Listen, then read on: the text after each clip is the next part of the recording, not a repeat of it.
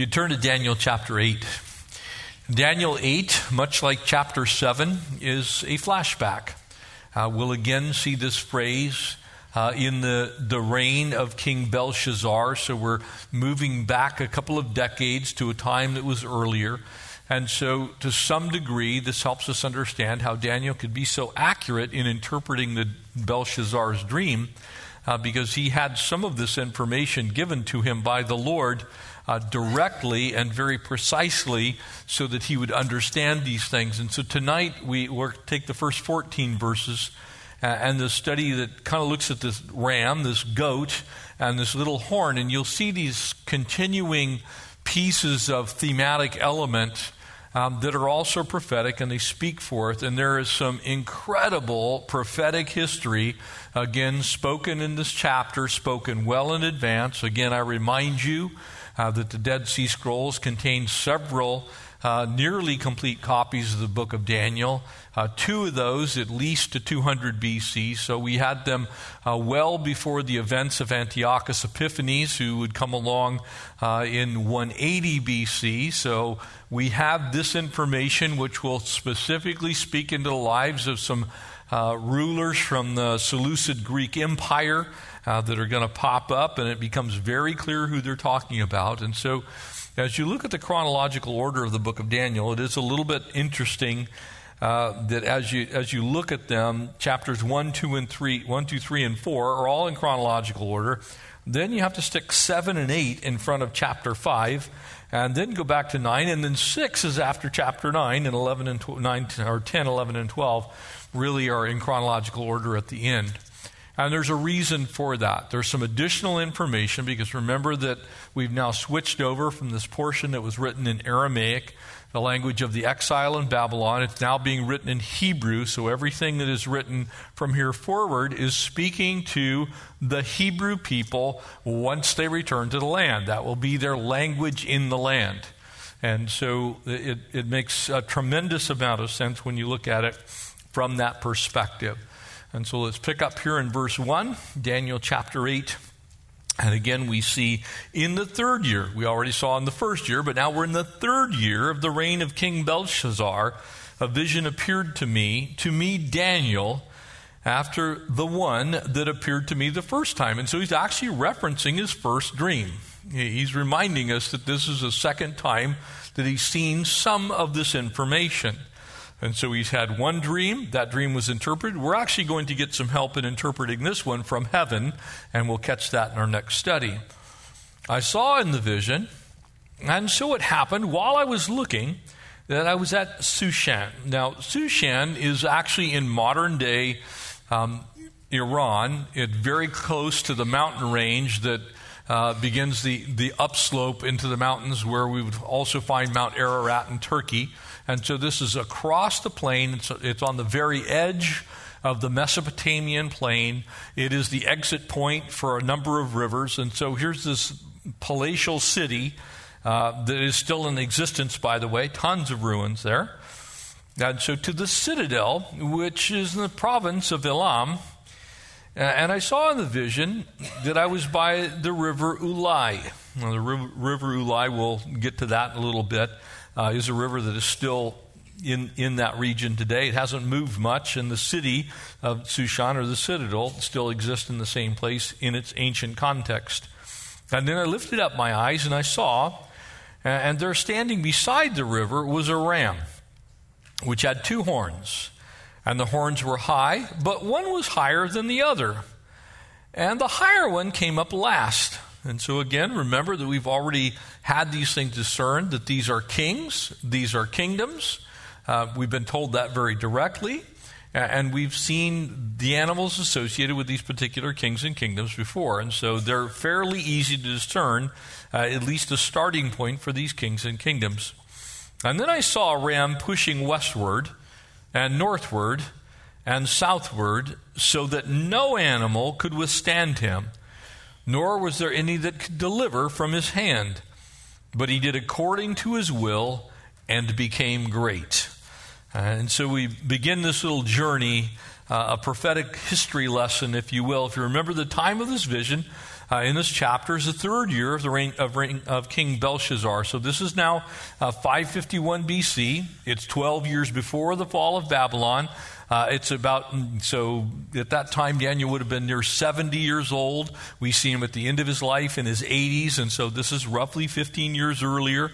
In 539 BC, Daniel interpreted the other dream, and so we have these pieces of the future that were told to him over a great deal of time, and then he had a chance to mature in the way he looked at the world that he lived in. And there's a ton for us to learn. And so as you look at this chapter begins with the complete switch. We've had a partial switch up to now. We now have the complete switch from Aramaic back to Hebrew. And so it indicates to us that there is an audience, an intended audience for this particular part that is being spoken of here. And it's extremely prophetic and applies primarily to Israel. And the reason we know that is the Jews are going to be the people that will suffer the greatest persecution ultimately from these world kingdoms that are going to come into light. And so when we look at this, we'll see chapter 7 was kind of a broad sweep of history. Chapter 8 deals with very specific parts of the second and the third kingdoms that pop up. And it's going to focus on another little horn. We've already seen the first mention of the Antichrist, and now we see yet another little horn. And we'll dive into this a little bit towards the end of the study and realize that there are actually two little horns that are being spoken of here. One is a type of the other. And so as we look at this, really what Daniel has happened to him is something that we have lots of movies about. Time travel. Daniel becomes a traveler in time, if you will. And so he's taken back, he's projected forward then a couple of hundred years to where he sees things that are still in the future to his time, but very much in the distant past to us. But they would be future to him. And he gets a glimpse of these things that are going to have world impact, things that you and I would look at, and it becomes very clear looking back at it in hindsight exactly what happened. And notice that Daniel, had a vision that was after the one that had already appeared. And so those previously recorded visions that we saw back in chapter 7. And so when we look at this, Ezekiel had a very, very similar experience in chapters 8 through 10 of the book of Ezekiel. And so Daniel first has the vision of a ram. He says, I see this one that appears to me. And he had another one recorded back in chapter 7. And I think this was done for two reasons. It was done prophetically, and it was also done as a literary agent. In other words, he's looking at to make sure that there's some consistency when he talks about a ram or he talks about a goat, he talks about a horn, that we understand that these things were intended to send a message. Much like the book of Revelation, one of the things that's interesting when you talk about language, linguistics itself, syntax, the things that we use, the context of words that we use, words change meaning over time. Amen? If I say to you tonight, man, that was really bomb, none of you are going to go looking under your seats for dynamite. You're going to know that was, it was just awesome, it was cool, it was something that was good. That's because the word bomb means something different today than it did during World War II. But interestingly enough, symbols kind of transcend time. So what's happening here is he's using something that if you spoke about the ram and you spoke about the goat and you spoke about the horn and then you define what those things are as kings and kingdoms, and there's only one ram and there's only one goat and there's these series of horns, those things will transcend time. So if I used horn today without the context of this ancient prophetic word that comes from the Lord, we can make it mean all kinds of things. But because we have the context from ancient times, this particular use of this word transcends the time that has transpired between when it was written, almost 2,700 years ago, and our day and time today. We can look at it in its proper context. If I took the words out of context and gave you no context to them, they may mean something completely different. But because they're used this way, symbolically, they mean the same thing that they meant then. It's not something different. It means exactly what Daniel saw. And so the symbols actually are better than simply using words, provided we are given a way to interpret them, which we are in this particular passage. And so in the first 12 verses, we have this vision of a ram and the goat.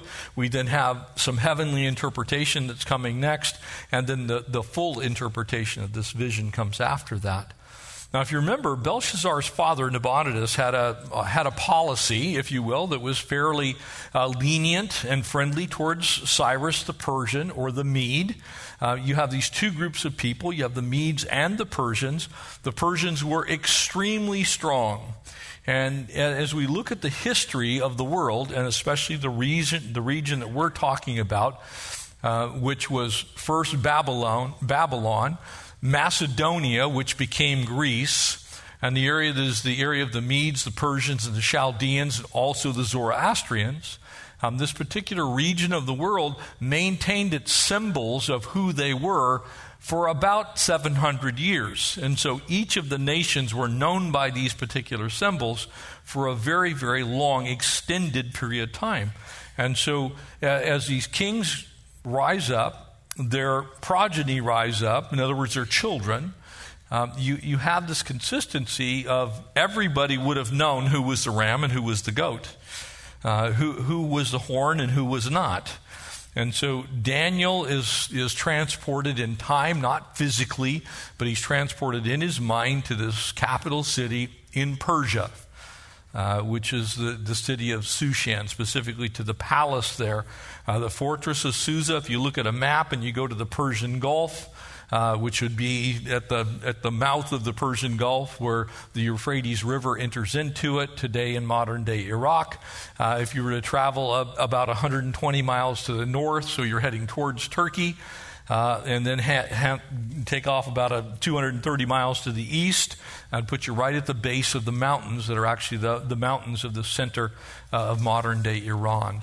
And so when you begin to look at the history that's involved here, we can again thank the father of Western history, Herodotus, because he writes of these cultures very extensively. And so you can pick up the book called The Histories, or simply Histories, written by Herodotus, written in 440 BC, by the way. This is an ancient manuscript that is considered to be the basis of Near Eastern history, really Western history as well. And really established the genre, if you will, and the study of history. And so the historical records in it, most of the verifiable facts that we have about the history of the Medes, the Persians, the Romans to some degree even, but certainly the Greeks, come from Herodotus. If you've seen the movie The 300 or its previous incarnation, the movie Sparta, that's written about the Battle of Thermopylae. This is the Greeks coming to meet the Persians, this vastly outnumbered group that is led by great General Leonidas, comes to this pass in the mountains, and as they're transiting through from Macedonia, which is modern-day Greece, come across the isthmus. They jump across the place. It's called the Hellespont, which is actually not quite all the way to the Bosphorus, which is the entrance to the Caspian, or the Black Sea, between the Caspian and the Black Sea. But you have this group of soldiers that finally comes, and they move from Sparta to meet the Persians. We know a ton about the Persians. And so we know that they were a mighty fighting force. We know that in this case, in 480 BC, Xerxes amasses this huge army and a navy. He sends approximately 7,000 men to go against these 300 soldiers, which was probably more like 1,000, but this very small contingent of Greek soldiers. And so we can check the history of these things because we have a reference point through Herodotus as he writes. And so Persia appears. Their symbol that they traveled with, their symbol that they used was constantly a ram. It was their zodiacal animal that they were associated with on the Persian calendar. It was equivalent to the Syrian Capricorn, or this goat that was wandering around in the Middle East as well. And so we have a lot of historical reference. And so as we look at these things, kind of the crazy thing is their leaders have happened to them exactly what we find in this particular passage of Scripture. Cyrus is going to become known as great. We're also going to meet another person who is going to be called great, and he is going to be greater than the great Cyrus. And so continuing verse 5, notice what it says. And I was considering, and suddenly a male goat came from the west. Now we know these are kings, we know there are kingdoms, and we know what area of the world they're from, and we know what the animals represent as far as the various kings and kingdoms. And suddenly a male goat came from the west, across the surface of the whole earth without touching the ground. In other words, he's moving so fast that he doesn't put his feet down in any one place for very long. And the goat had a notable horn between his eyes. And then he came to the ram. So the ram is Persia. The goat is Greece. That had 2 horns, which I had seen standing beside the river, and it ran at him with furious power. And I saw him confronting the ram, and he was moved with rage against him, and he attacked the ram and broke his 2 horns. And again, we know the horns are the kings. We know the animals are the kingdoms. And there was no power in the ram to withstand him. And so the order of world events, we know them really well. This is not a mystery. So we have Babylon, followed by Media-Persia, followed by Greece. And interestingly enough, the animals listed are the animals that those kings and kingdoms were known by. There's no power in the ram to withstand him. The him would be this male goat that's risen up. But he cast him down to the ground and trampled him, and there was no one that could deliver the ram from his hand. And therefore the male goat grew to be very great. But when he became strong, a large horn was broken, and in its place of it 4 notable ones came up toward the 4 winds of heaven. And so the first great conqueror is pretty clearly Cyrus II, or Cyrus the Persian. And so here comes Cyrus the Persian. He is coming from the area of modern-day Iran, and he's heading towards, guess which direction? The exact direction of what we would call Greece today, but then Macedonia, the great Macedonian king. And during this exact time, interestingly enough, how many of you know which sea is directly adjacent to Greece? It's known as the Aegean Sea. Amen? Anybody know what Aegean means? Goat. It's the Sea of Goats. And so the sea is actually known as the Goat Sea. And in fact, the capital city was called Aje, which is actually also goat. The son of Alexander the Great was known as Aegeus. And so this was a very common name for Greece itself. And in this context, normally a goat has 2 horns, but in this case it does not. So the goat is Greece. Its horn is none other than Alexander the Great. And so Alexander the Great, as we see this vision of this goat, becomes this conqueror who comes running at Persia, and there's no way for him to be stopped. He becomes the greatest ruler, and in fact, in his short-lived life of 32 years, Alexander the Great conquers so much territory that for a very long time, people actually questioned the great historian Herodotus because it seemed impossible that he could conquer all of the lands that he himself gave himself credit for, which was basically all of the Middle East, all the way down and even to some degree a fairly large chunk of what we would call Egypt today, but all of the Middle East, all of Greece, all of Turkey, all of Syria, all of Iraq, all of Iran, all the way to India. And so to put that into perspective for you, if you were to look at it on a map, this great son of Alexander the Great, Aegeus, was known as the son of a goat. And Alexander's conquests are monumental. So he leaves from Pella.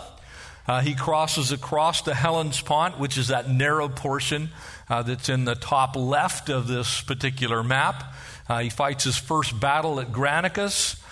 He defeats the Persians there. And then notice where he ends up. And if you can see the numbers on these are the years that he's traveling. So he starts in 334 BC, and by the time he gets done, he's making his way back in just about 13 years. He has conquered pretty much the known inhabited world at that time. And he does so with lightning speed. The reason he defeats these particular kings and kingdoms so quickly is the speed with which his troops travel. So notice what our passage says. There's going to be a great horn that comes up from the center of the horns of the goat. It is going to move so that it does not touch the ground, and that it will become great, so great that its name will be great. And that explains to us exactly what we see in the life of Alexander the Great.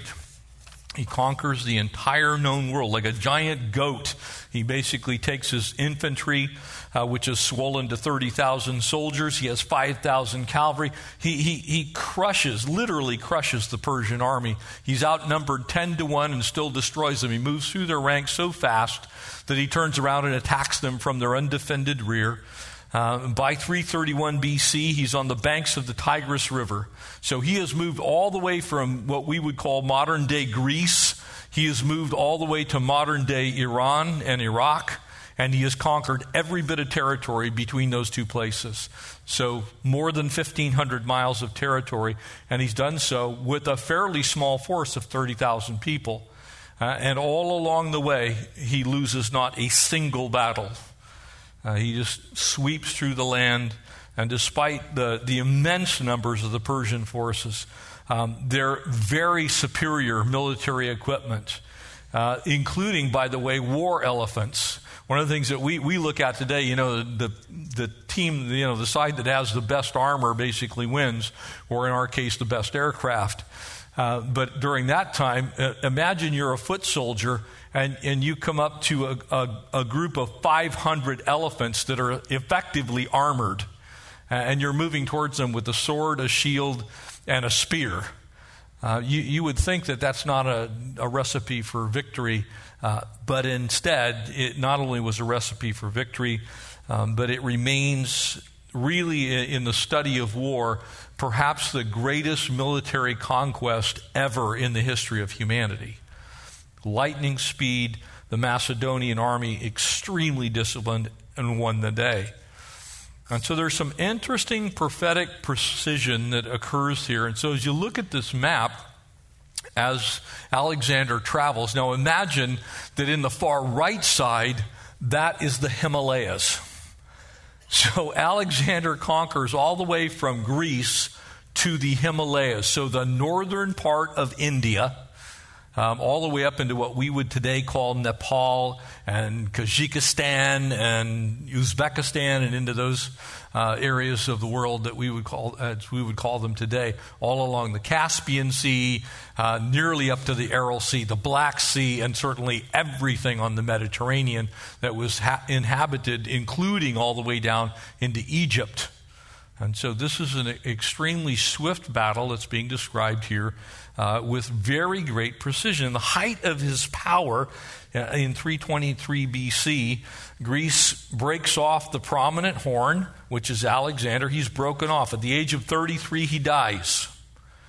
Very suddenly. It is believed that he choked on his own vomit in a drunken stupor because of some poison that was given by one of his generals, Cassander, along with the complications of malaria. And so Alexander dies.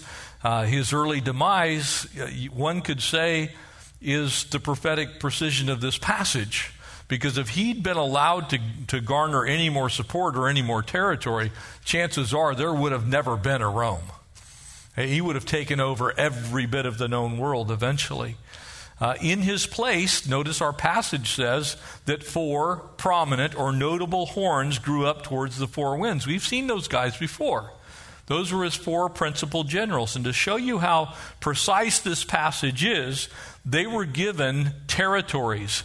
those ordinal directions are listed, and as you look at them, Lysimachus, which is the first of these four kings, or these four generals, ruled Thrace and Bithynia. Cassander ruled Macedonia and Greece itself. Seleucus ruled Syria and Babylonia and went all the way eastward towards India. And Ptolemy ruled Egypt. And so we know the names, but there was a fifth one that rose up. His name was Antigonus.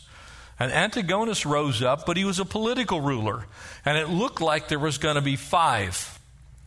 Antigonus went on a conquest. He was resoundingly defeated most of the time. He was a political ruler. So when he went to war, he never, ever gained a victory throughout all of his time, through some dozen years or so of attempting to gain a major battle or a major victory. He never got one. So by the time he dies at age 80, his reign was left to his son Demetrius II, who would reign for the next 10 years. And with the exception of a short period of time when they finally defeated the Gauls up in what we would call modern-day Europe, Antigonus was not only not a heroic figure, he wasn't a successful military ruler, he was essentially deposed by his own people, which would leave exactly the number of generals that your Bible says existed in those four horns. And so you have the main horn, which is broken off, which is what your passage says. You have the four horns that rise up. And so had Antigonus become that fifth ruler, you could throw your Bible away.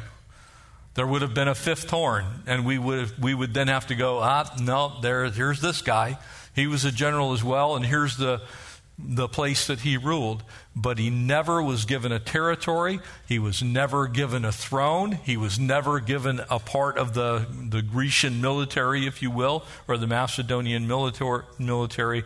And so your Bible specifically names the four horns, names the major horn that's broken off and dies suddenly. In other words, it's snapped off. It's just gone, just like that. And out of one of them, it says, verse 9, came a little horn, which grew exceedingly great towards the south, towards the east, and towards the glorious land. And it grew up to the host of heaven, and cast down some of the host, and some of the stars to the ground, and trampled them. And he even exalted himself as the prince of the host. And by him daily sacrifices were taken away, and the place of his sanctuary was cast down.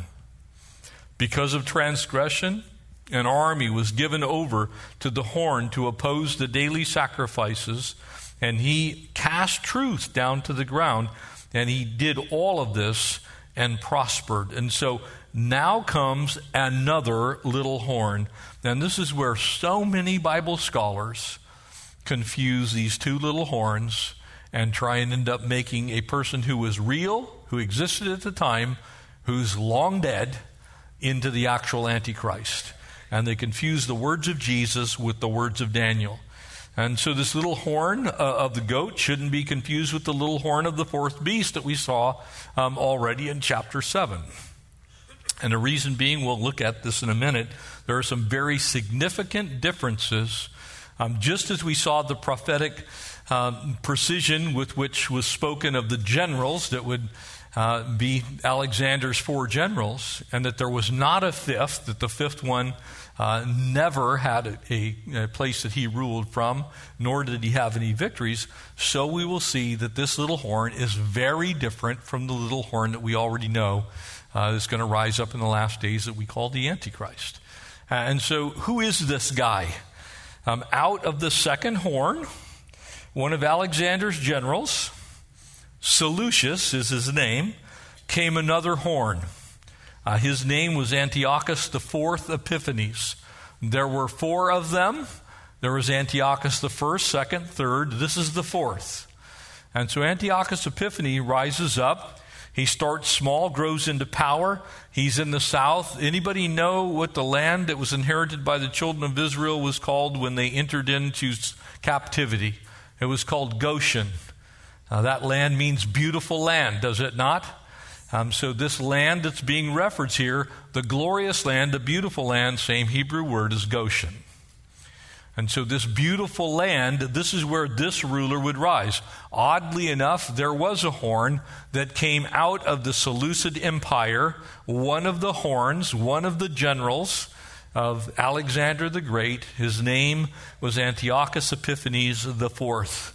He was actually one of 26 kings who ruled Syria from 175 to 164. He's ruling from Antioch, and so his name became Antiochus Epiphanes, or opposer or withstander.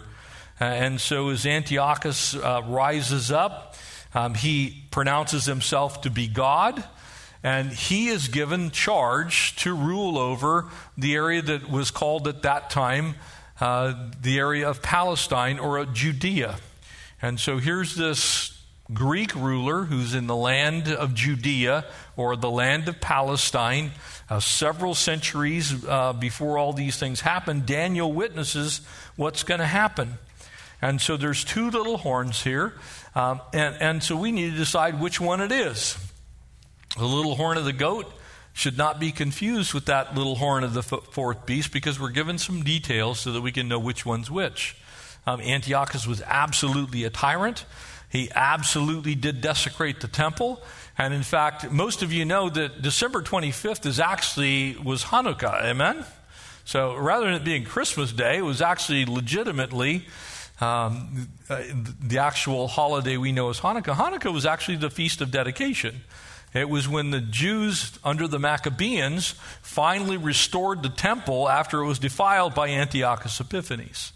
And so this holiday that is kind of confused sometimes with Christmas actually comes from the rule of this man.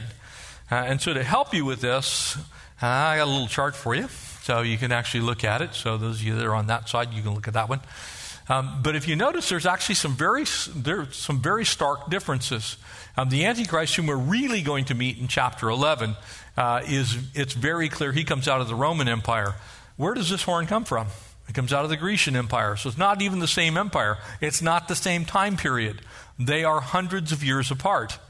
It also has a very clear understanding that this is actually the 11th horn in Daniel chapter 11. It's actually the 5th horn in Daniel chapters 8, 7, and 8, if you want to look at it that way. One persecutes God's people for 42 months. The other one persecutes God's people for just about 6 years. So one is 3.5 and one is 6 years. So it's very clear they're not the same person. You have Alexander and Greece on one side, and you have the revived Roman Empire on the other. And so one is the actual Antichrist himself, the real one, which is future, and one is Antiochus Epiphanes, or the person that is probably most often confused by those who like to deny the literal fulfillment of these things applying to Israel. This is the guy that they say, well, the Antiochus Epiphanes is responsible for the desecration of the temple, and so the abomination that Jesus spoke of had to be this guy. And I think we can look at a few things that would tell us that that's not actually the case. How did Antiochus, this would be a good question for you, because he's supposed to trample the sanctuary eventually.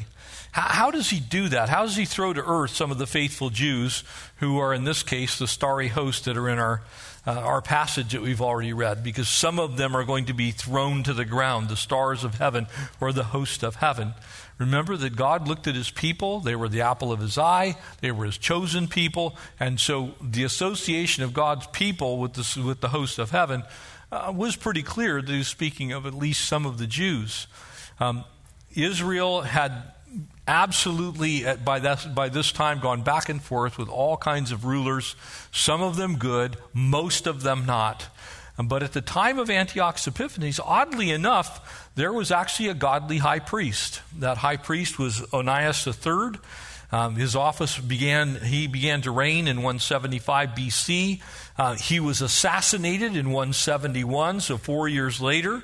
And after this, Antiochus pursues this evil policy of trying to secure the control of the Jewish people by controlling the high priest. So if you have a theocracy, a government of God, and you want to control that government of God, and there's one person that's responsible to go into one place one time a year to deal with the sins of the entirety of all the people, if you can control that one guy, guess what you can control? You can control the people.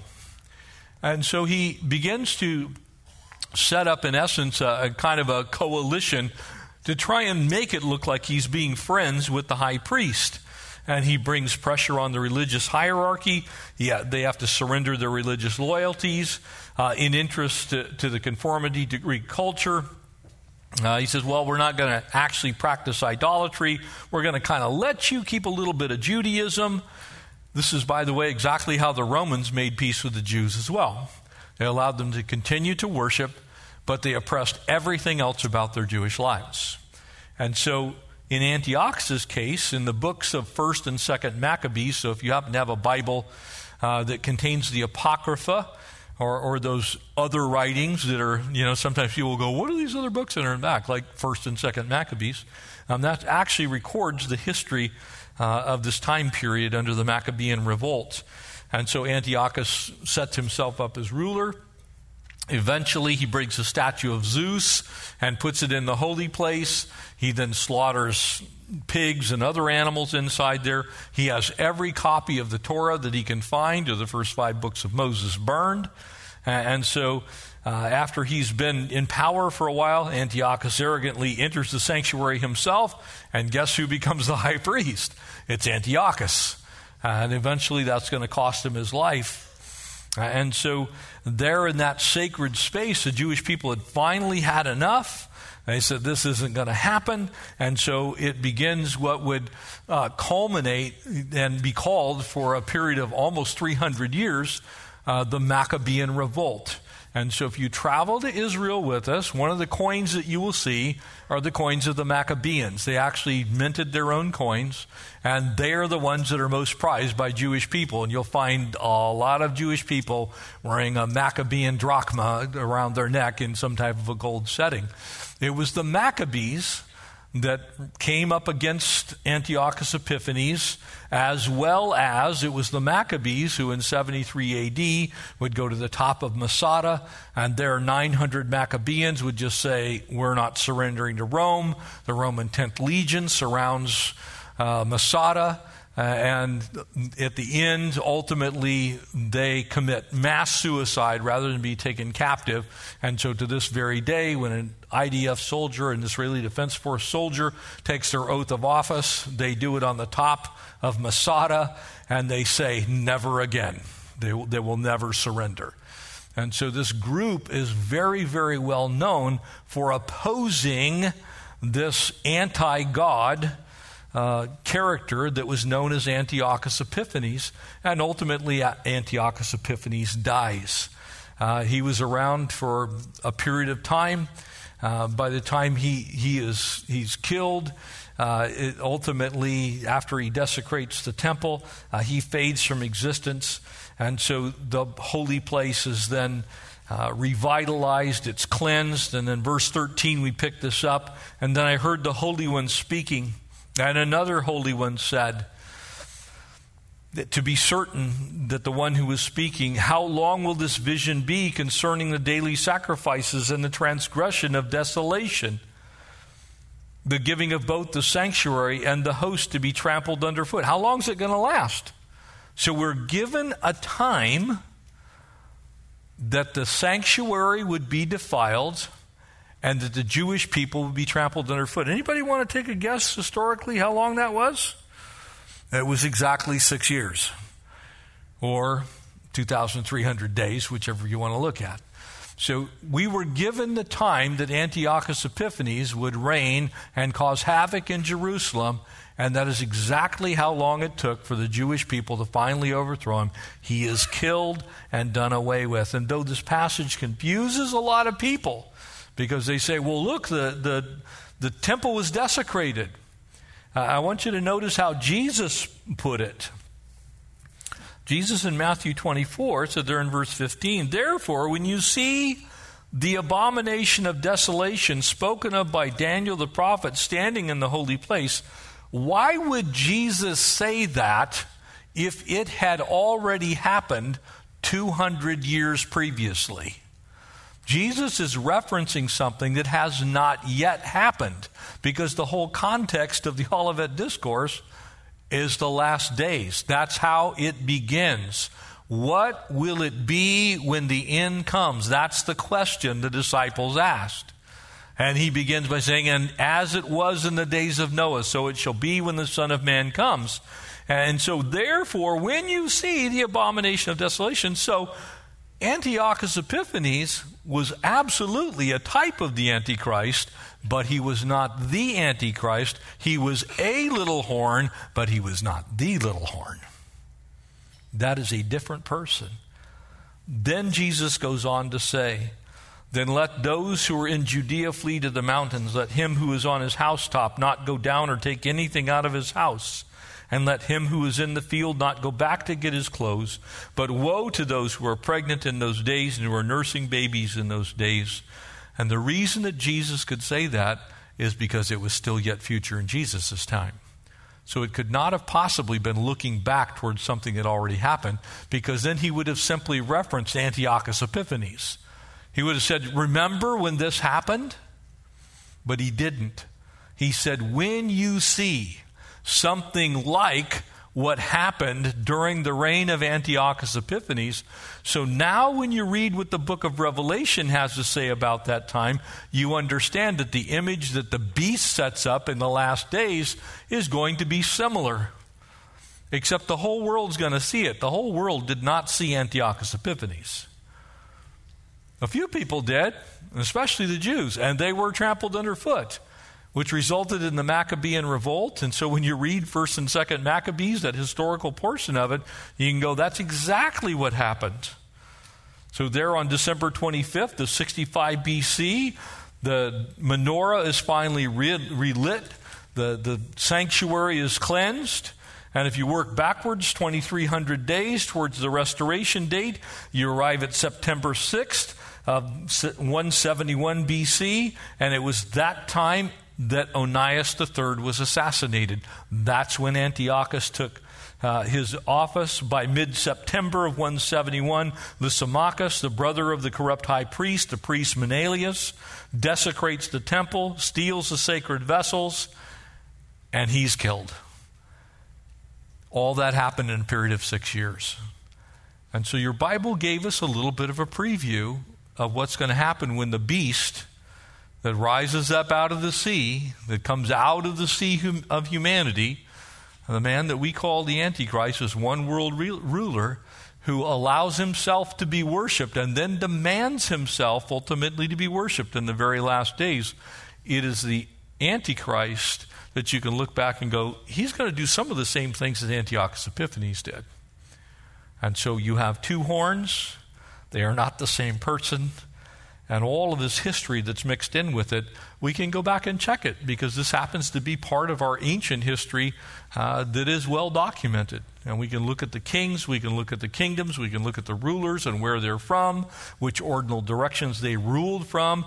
Every single ordinal direction, the north, south, east, and west that are mentioned there, are all the exact directions that those rulers ruled in and from. Every one of them spent a period of time, and then they faded off the scene. And certainly you can look at the history of Alexander the Great and see this incredible goat that's leaping all over what we would call the Middle East today, conquered all of it. No one could stop him. And had he not died, he would have conquered the rest of the world. And so God's Word speaks to us. And though it's not a complete history of everything that happened during those hundreds of years of ancient history, it is sufficient that when we look at what we do know about ancient history, thanks to the Babylonians, thanks to the Medes, thanks to the Persians, thanks to the Greeks, thanks to the Romans ultimately for preserving much of this history, we can see that God told us of these things well in advance of when they would happen, so that we could know that the things that Daniel was speaking, we ought to be listening to, because God is faithful to keep His word. And so everything that we read that has yet to be fulfilled is just on the list of God's things to do. Amen? And what's on God's to-do list, God is going to get done. The only question is when. And so when Jesus said, when you see the abomination of desolation, you better get ready. Now, the good part is this. Because we believe that Jesus Christ is Lord, we're not going to be here for that part. We'll be in heaven. The church is going to get taken home. But it's also the reason that we should get busy in 2020 about our Father's business, seeing to it that people know the truth of the gospel so that they can believe on the name of the Lord Jesus Christ and be saved. Amen? So they don't have to go through it either. God is gracious to give us this much truth in historical things so that we can look back on what happened in the past and be absolutely certain that what he says about the future is going to come to pass exactly the way he says it is. Amen? Why don't you stand and we'll pray together. And bring some of the pastors back up front. One of the beauties of studying the prophetic portions of Scripture is they give us a complete understanding that God has always been in control. You know, sometimes we look at our world and we see things like what happened today and we just go, man, how can we believe that God's in control when stuff like this happens? Well, God allowed Antiochus Epiphanes to rise too. He actually told us he was going to come. God allowed the Greeks and the Romans and the Medes and the Persians.